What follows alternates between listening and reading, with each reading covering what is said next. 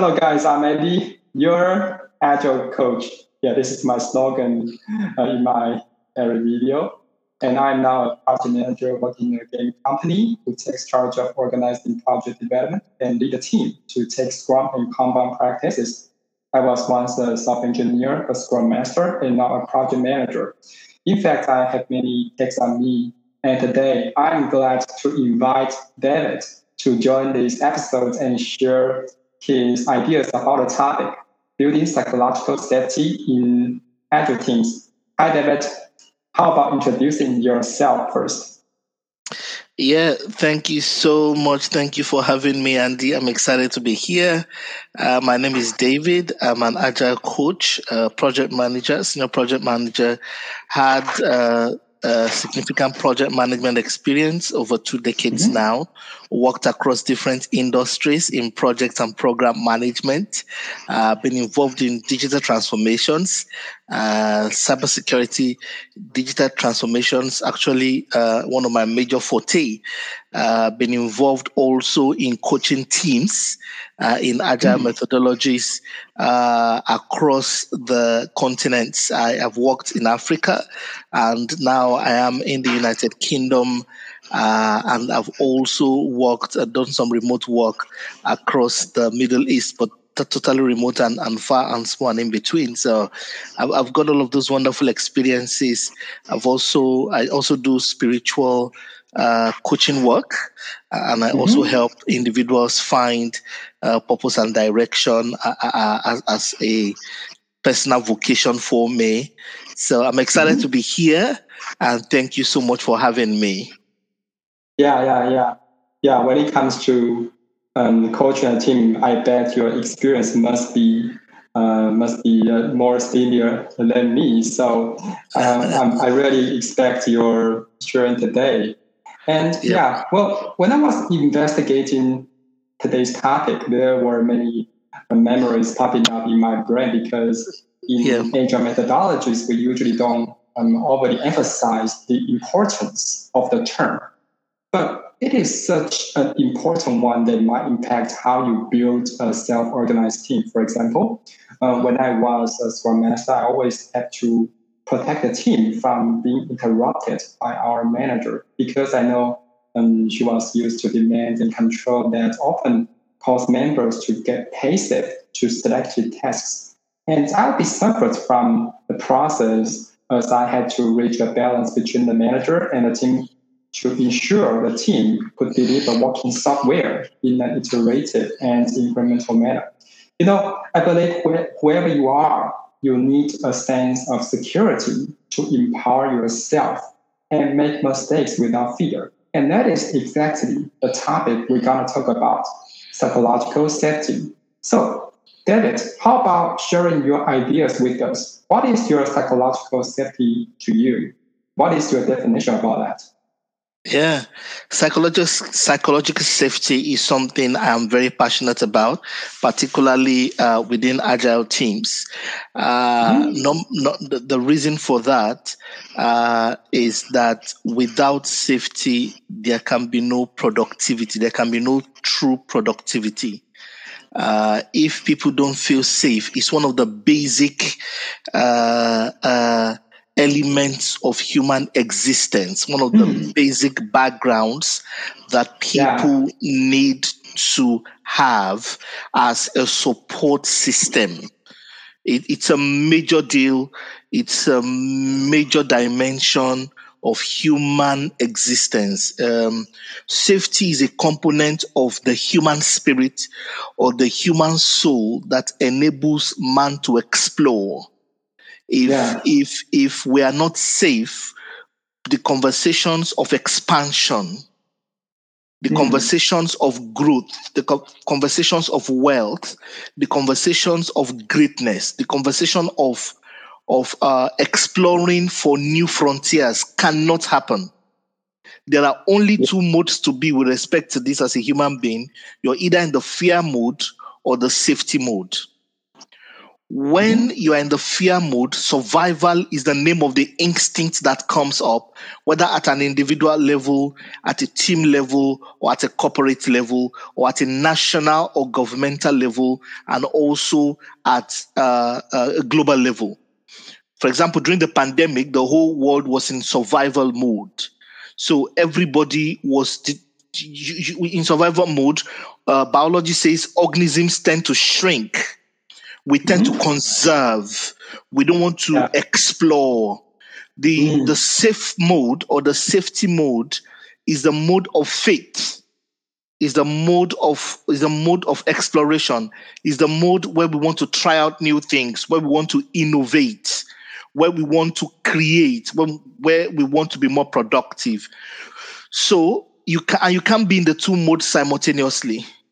So I'm passionate about teams and individuals within the Agile community, and with the stress of business and all the attendant challenges that accompany business success and prosperity. I am passionate about how do we engineer safety, particularly psychological safety within teams, so that our release trains, our agile machines or agile teams in quote, can deliver more value in an ongoing sustainable manner. So I'm passionate about that. The other thing is that psychological safety for me, therefore, is the mental space, the psychological space, the tangible, effectual, calibratable place that a team will be where they are not punished for making mistakes, for trying out new things, basically for attempting to succeed. Because when you attempt to succeed, things happen. When you attempt to do better things, mistakes happen, people fall victim, circumstances change. At the end of the day, are people sufficiently safe to succeed? Yeah. That is psychological safety, and it is calibratable, it is palpable, everyone on the team knows. So that's my definition and my sort of philosophy around the subject. Yeah, thanks for your sharing. You have mentioned many elements and keywords in your descriptions. I heard we should be feel safe, and it is a basic element in an agile team. And you even mentioned some elements to continuous improvement. For example, people should not be punishment or whatever they voice out, because they need respectful suggestions, something like that, and we need a free mental space to allow mistakes to happen. Yeah, right. Yeah. So for most people, even for me, cannot give it a clear definition, because we might state a scenario from different perspectives, like their voices are heard, and they feel respectful when proposing their ideas, or they could directly point out problems without fear. Of course, these are some forms of psychologically safe workplace. But I want to share my investigation before the episode, and this was from a professor in Harvard University, Amy Edmondson. She coined the term psychological safety as a belief that one will not be punished or humiliated for speaking up with ideas, questions, concerns, or mistakes. Yeah, her definition is pretty similar to what you have mentioned. So yeah, I feel very surprised. I feel very surprised about your sharing regarding this. Yeah. So in the Scrum framework, we emphasize 5 values, and 2 of them is openness and respectful. that sounds a little abstract to people who just know it, because as I became a Scrum Master before, I've tried to encourage members to expose problems as possible as they could, because we know Scrum cannot solve problems, but Scrum can help us expose problems, right? But I found a weird phenomenon. Yeah, most people tend not to speak up or just message me what they were thinking of in Asia. I'm not sure if similar conditions happen in the UK or in other country. In Asia, we're used to hiding our ideas inside our mind because we dislike being criticized or devalued. So at the time, I felt disappointed with the situation because it's been existing for a long time, and I had to be the enabler to speak out first. Therefore, I want to know the reasons that make this happen. What is the underlying logic that motivates individuals to share more about their thoughts and feedback? Have you ever came across similar things before? How do you recognize that and improve it? Your question is, so that I will answer the question. And by the way, you're very right about your observation. Your question is, what are the factors that I have observed before that make people feel psychologically safe, right? In teams. This is your question, right? No. My question is: have you ever come across similar phenomena like yes, you found they are not psychologically safe, and you found some clues in your organization? How do you recognize that phenomenon, and how do you improve that? Yes. Number one, I've seen it before. Not my current organization, by the way, but I've seen it before. Number one, when people who have spoken before, human beings learn by quiet assimilation. There's something called they assimilate how. These are the subconscious codes of learning for human beings. There are subconscious ways that we are not even aware that we are reacting to the environment. When an organism is punished for a certain behavior, the other organisms in the colony, and I'm using these words deliberately because this is slightly evolutionary. You notice this among rats, among goats, among cows, all the way to Homo sapiens, which are human beings.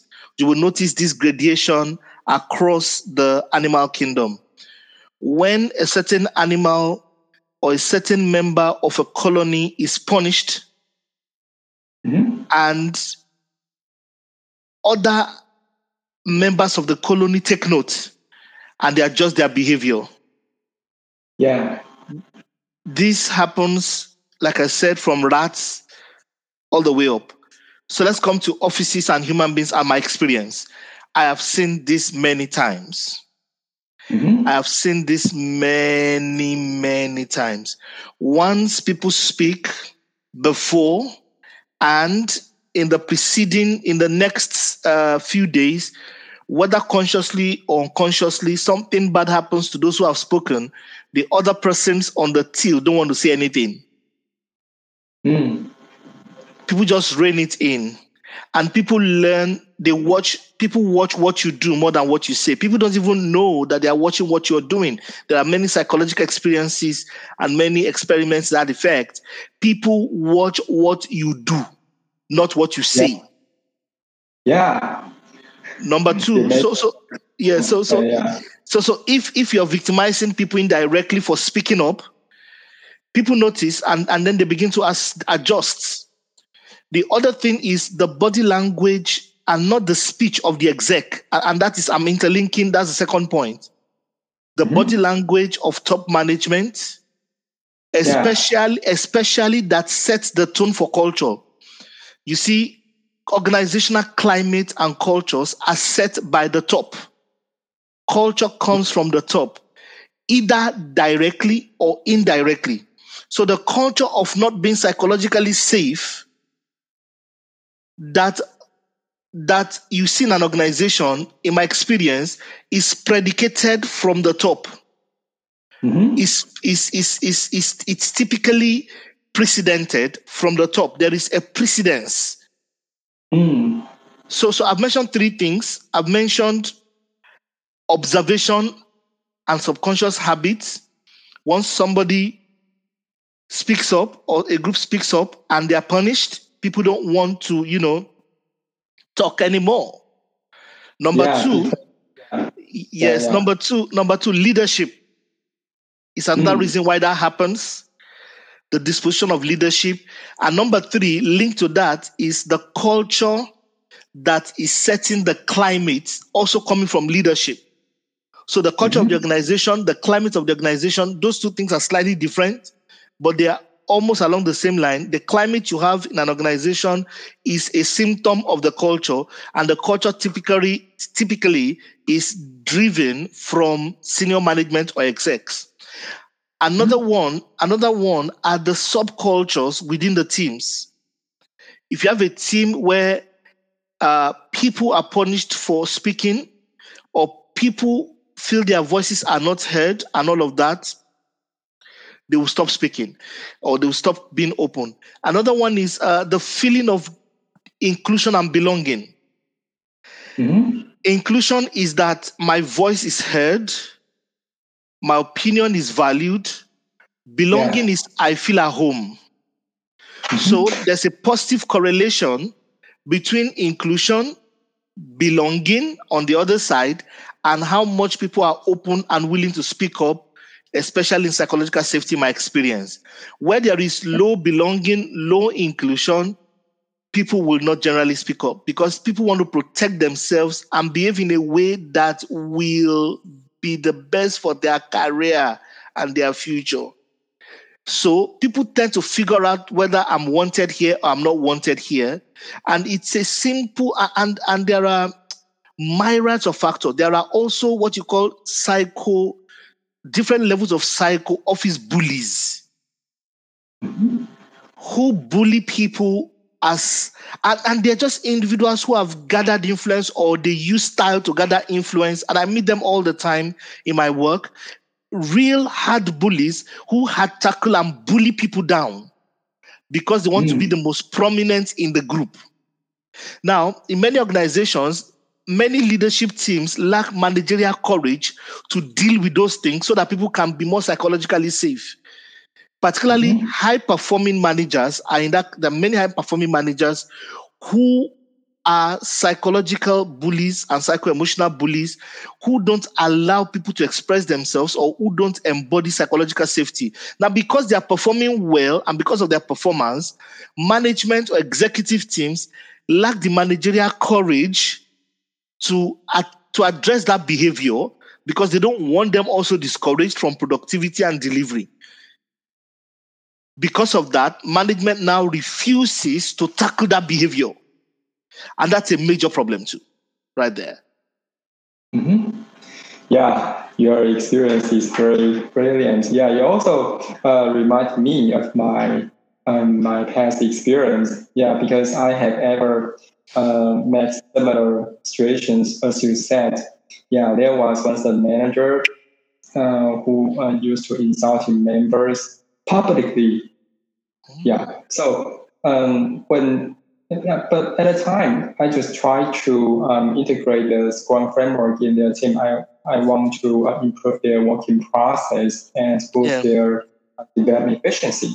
But I found the manager always try to insult people publicly, and other members tend not to propose their ideas. Even the manager. That's not nice. Even the manager encourage them to do so. They try not to do so. So at the time, I feel very disappointed with the situation because as a Scrum Master, I always want people to share their ideas, no matter bad or good, to others, because this would enable an atmosphere of continuous improvement, because their voice are heard even they might not be implemented. But at least we heard it. if their suggestions are great, we could formulate the corresponding plans to improve their working model to make them better. But as you said, if the top management does not build a psychologically safe place for people to do this, just as you said, they focus on what you do. They don't focus on what you said, right? I think the culture is very important for the age of transformation to succeed. Yeah. So let's make a simple conclusion. A team with higher psychological safety performs better, right? If members feel psychologically safe, they are willing to provide diverse perspectives to what they are seeing. And this enables sharing hidden problems in the team and further enables continuous improvement.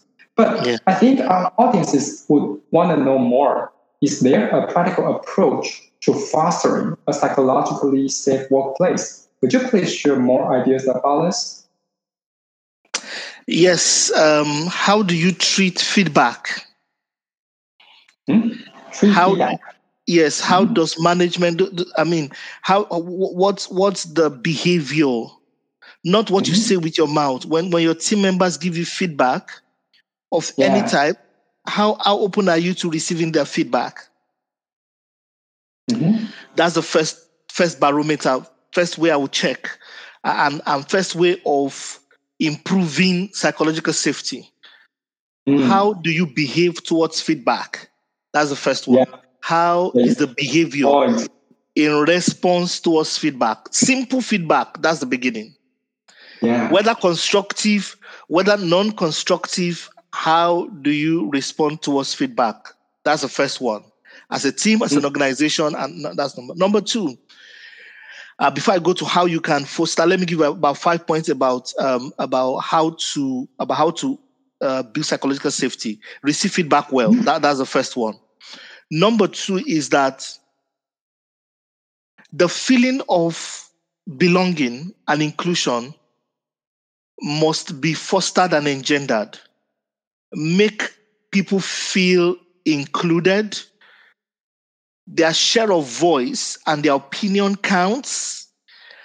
And don't just hear what people have to say, but act on them or bring them into the conversations while you may not be able to act on them at that time. But don't ignore. Don't make people feel like they're just talking and nobody's listening. That's the second point. The third thing is that reward speak up philosophy. Reward it, celebrate it, let people feel valued and engaged. You see, when people care about your business, they will give you feedback about it. So reward when people give you feedback or they speak, reward it.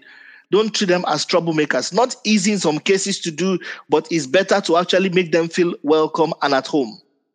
That's the third thing I like to say about how to build psychological safety. The fourth thing is that mistakes are a normal part of learning. Do not heap too much pressure on punishing mistakes. Make mistakes part of your creative growth process, not a punishable offense. Not easy to do for many businessmen, particularly when the losses are tangible and they affect your lines of business. Not easy to do, but think about it. When employees know that they can dare big things for you, just think about the potential for success. And after a while, remember, not everyone leaves home to fail. I didn't come to work to make Andy angry. I didn't come to work to make Andy Enterprises fail. I came to work to succeed. I didn't come to work to break things up. No, that's the way the average person also thinks. The other part is learning and development. Coach, mentor, teach, and train. Coach, mentor, teach, and train. Coach, mentor, teach, and train. Coach, mentor, teach, and train. Facilitate. Give people capabilities to deliver. Strengthen their delivery capabilities. Strengthen their delivery capabilities.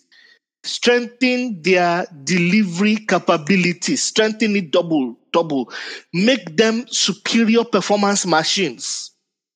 If people are failing in an area, make it repeated development in that area. And if you had a problem with a mathematical sum or a particular model, you don't run away from it. No. You do more. You do it more. You do it more. You expose people to those exercises the more. And lastly, you need to pay attention to psychological safety and develop a curriculum, a management curriculum. And I use the word curriculum for lack of expression.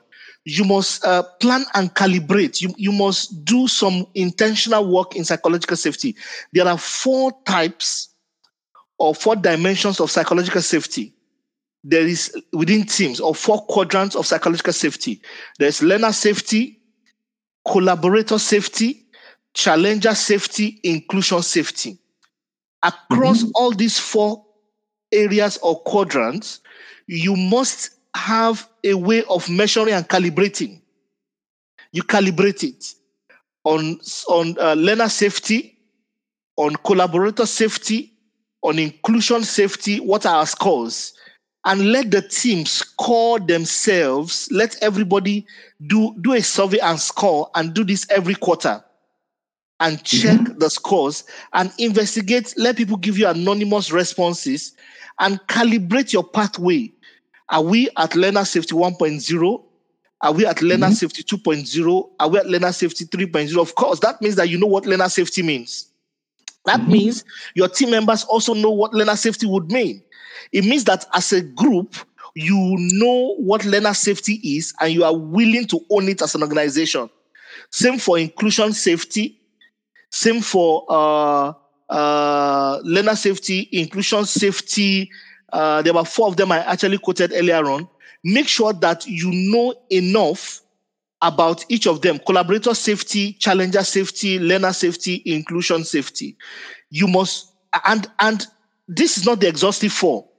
What other kinds of safety are needed in your line of business? And you may want to calibrate this against your ideal business profile.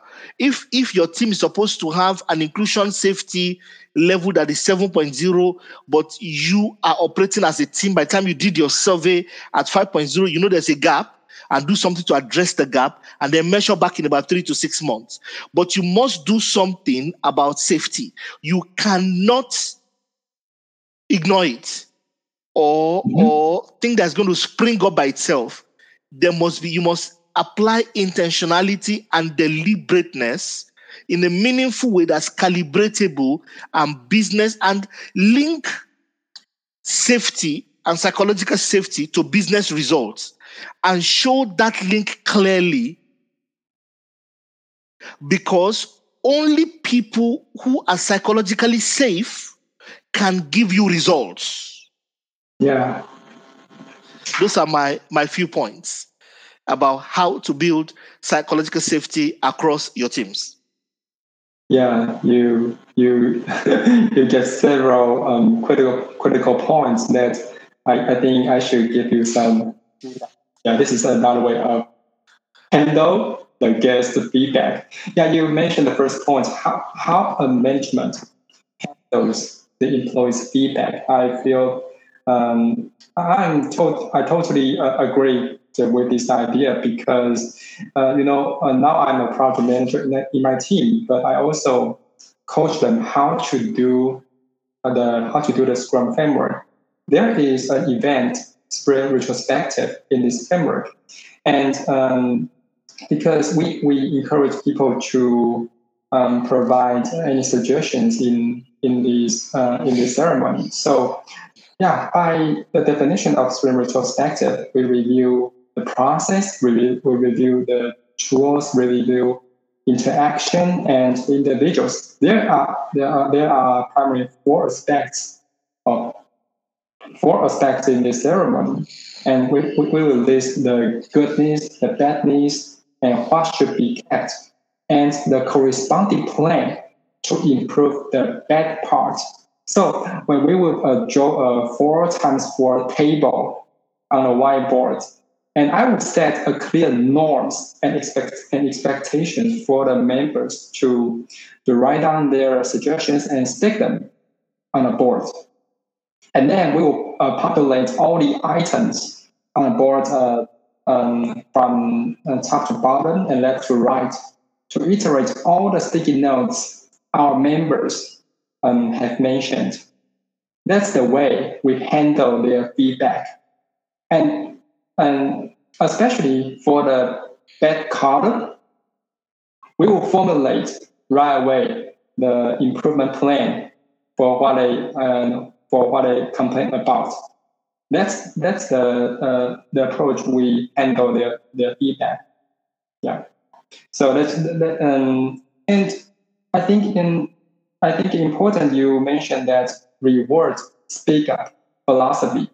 Yeah. Yesterday I just had a spiritual perspective with my members, and because today I had to I had to co-host the episode with you, so I investigate the related videos and topics, and then um, I I mentioned the term psychological safety.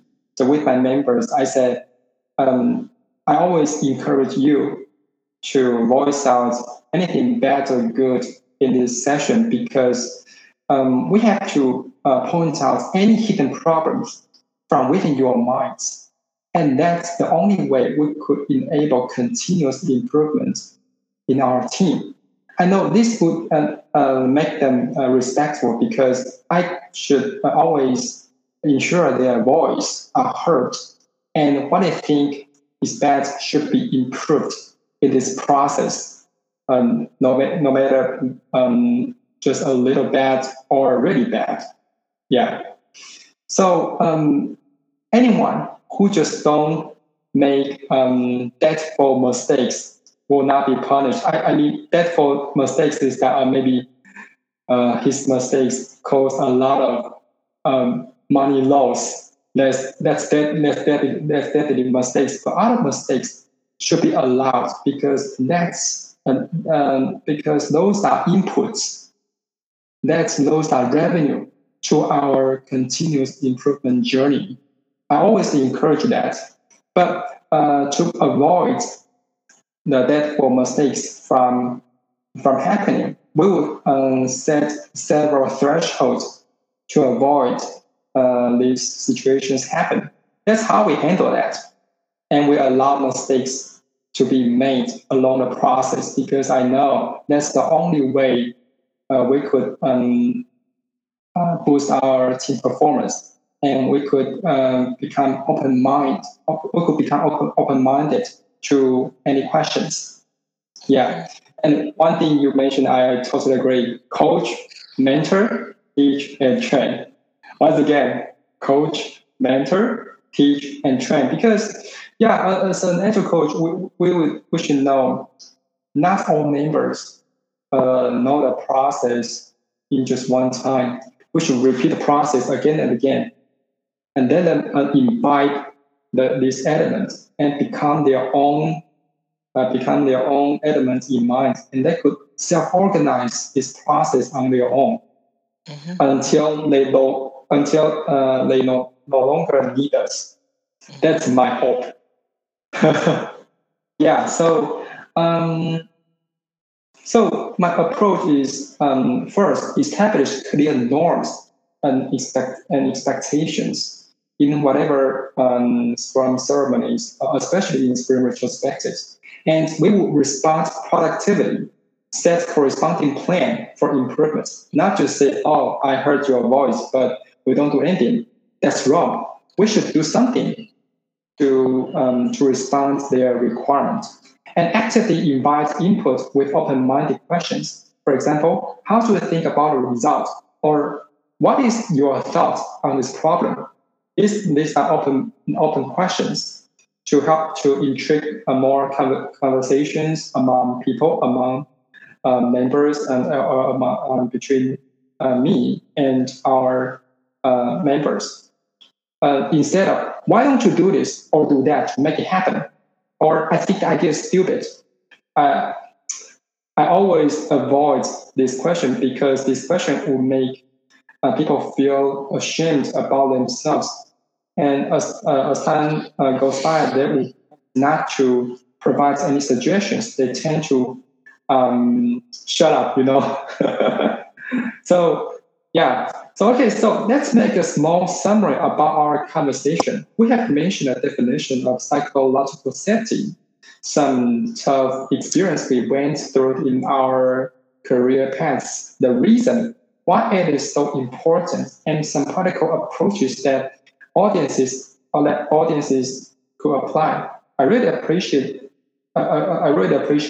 that David could take your time here to express your ideas about the topic, as well as the experience of building psychological safety with us. I also encourage anyone who has similar situations to comment below, share your experience with us, and subscribe to this channel.